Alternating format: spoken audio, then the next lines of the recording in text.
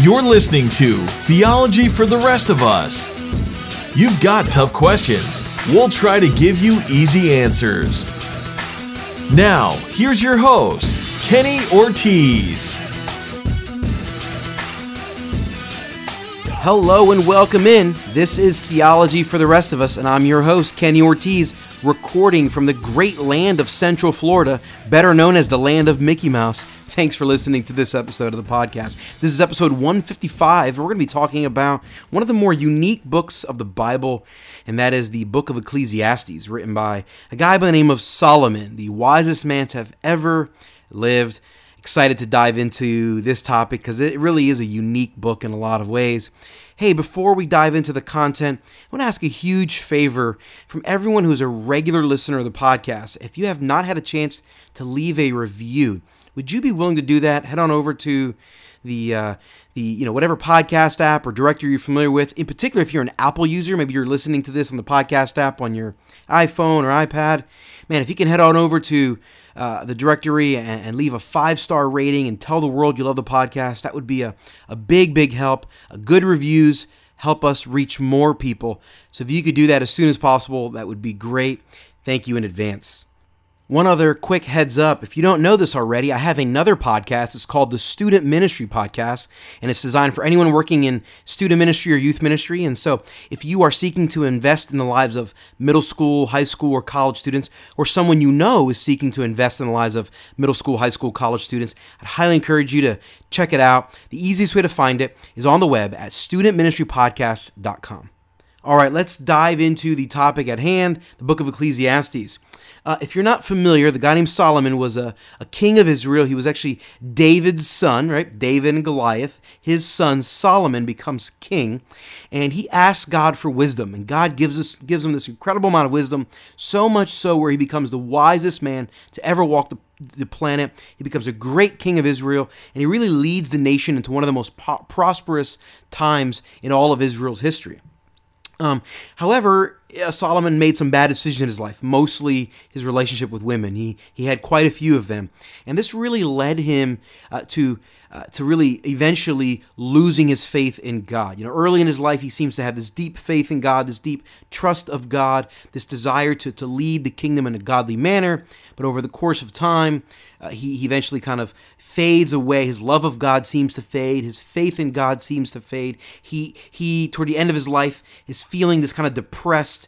He's kind of in this emotional, funky moment. He feels like he's wasted his life. He's wasted his resources. You know, and if you or someone you know has ever been in this moment where you've kind of gone this prolonged season of life away from God and not living from God, and at the end of it, you start reflecting on your life, you start realizing, man, my life was a waste. I wasted all my time and resources, and maybe you become depressed. It's obvious that Solomon's having this crisis of faith and kind of grappling and wrestling with the meaning of life and who is God and what is this life all about, and he's asking all these crazy questions, and he's clearly depressed. This is at the very end of his life, right? Earlier in his life, he wrote lots of great wise things like the Book of Proverbs and a Song of Solomon and a variety of other things that we get from Solomon that point to this incredible wisdom of this man. But much later in his life, he's depressed and he's a man of despair. He still has a lot of the biblical wisdom in his brain. The knowledge is still there, but now it's mixed with all these hurtful, sinful experiences. He's jaded by life. He's deeply hurt. He's depressed. There's a lot of despair. And so his depressed emotions are getting mixed in with the knowledge that's in his brain, and what's coming out of his mouth is seemingly this kind of mesh of depression and venting and prayer and anger mixed in with elements of great biblical wisdom, great godly wisdom. It's really unique. He really is writing in kind of a poetic way. He uses a lot of metaphor and kind of high level ideas that are not literal by any means. They're kind of crazy abstract ideas. There's a lot of venting basically in the Book of Ecclesiastes, and there's a lot of just kind of, I don't know what's going on. So this is almost like a journal entry from Solomon at the end of his life in this situation. So as you read through the book of Ecclesiastes, if you understand what's going on in Solomon's life, this actually makes a lot of sense. And I think the primary reason that God gives us the book of Ecclesiastes, that the reason why God inspired Solomon to write this and that he orchestrated the Israelites to put this in the Old Testament, to call this scripture, was because the book of Ecclesiastes really gives us insight as to what the emotions are when we're feeling some of these things. When we've sinned, when we face troubled times, or we face painful moments, or we face moments of despair, but we still have the biblical wisdom inside of us, and they kind of mesh through. The book of Ecclesiastes kind of puts the words, the emotions. So if you're wrestling through things in life, and you read through the book of Ecclesiastes, it really can put to words your feelings. It can articulate the emotions going on inside of you, what's going on in your head and your heart that you might not be able to articulate. The book of Ecclesiastes can really help articulate it in a clear way, and it can really help you process feelings and emotions going on the inside of you.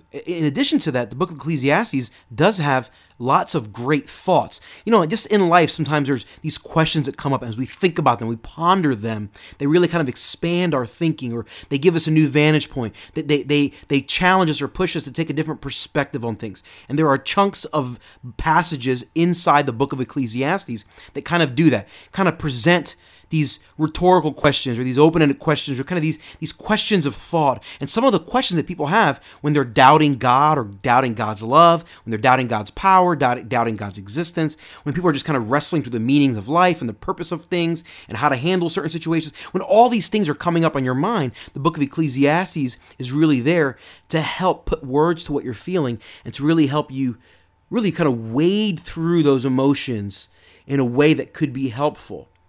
And I think that's why God gives us the book of Ecclesiastes. Now, if you take the book of Ecclesiastes and you take individual verses and you pull them out of the book and you try to build your doctrine on those verses, you're going to end up in trouble. Because Solomon says things that are not necessarily true. So you don't want to base your doctrine on that. Now, some people say, well, are you saying the book of Ecclesiastes is not true? No.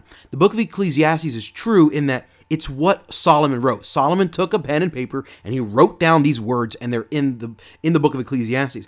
And there's lots of truth in the book of Ecclesiastes because it's coming from the wisest man to ever live, Solomon. However, there are other things in the book of Ecclesiastes that are not meant to be truth. They're meant to be just questions to cause us to think. They're questions. And again, like I said earlier, there's a lot of venting. God is not wanting us to take Solomon's venting as gospel doctrinal truth. That is not what he wants to do. God is wanting us to read through Solomon's venting and to allow that to use that as an element of our processing when we are venting to God and when we are wrestling through whatever we're wrestling through. Or, in addition to that, one of the other things that God allows us to do is to read through the book of Ecclesiastes and to almost see the silliness and the absurd nature of some of Solomon's thoughts at the end of his life. When he gets to the end of his life, we see him saying things that are just sort of silly and are contrary to the wisdom that we know he has, which God is using this to expose or show us that when you are far from God, no matter how much knowledge you have, no matter how much biblical wisdom is inside of you, when you're far from God, when your wisdom and your knowledge is not coupled with a true intimate relationship with God, with a love and faith of God, it becomes this weird, warped knowledge that's not true, good knowledge to be relied upon. Like, God is allowing us to read the book of Ecclesiastes so ultimately we can see how foolish we will become if we walk away from God. If we make the same stupid choices that Solomon made, we'll end up in the same place making some of the same absurd, silly comments. That's the primary reason that God gives us the book of Ecclesiastes, so that we can have insight to the importance of staying close to God and remaining intimate with Him, to cultivating a strong, vibrant friendship with God. We want wisdom, we want knowledge, those things are good.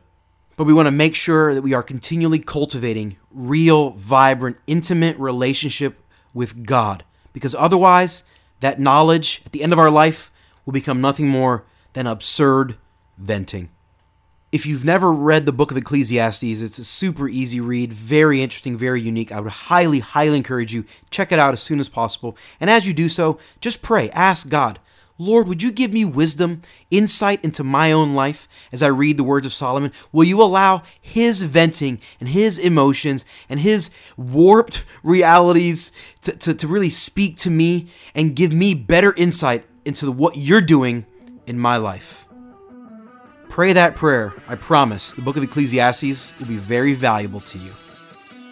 Thanks for listening to this episode of the podcast. Hope this has been insightful for you. If you have a question or a topic that you'd like me to address on the podcast, I'd love to hear from you. Shoot me an email.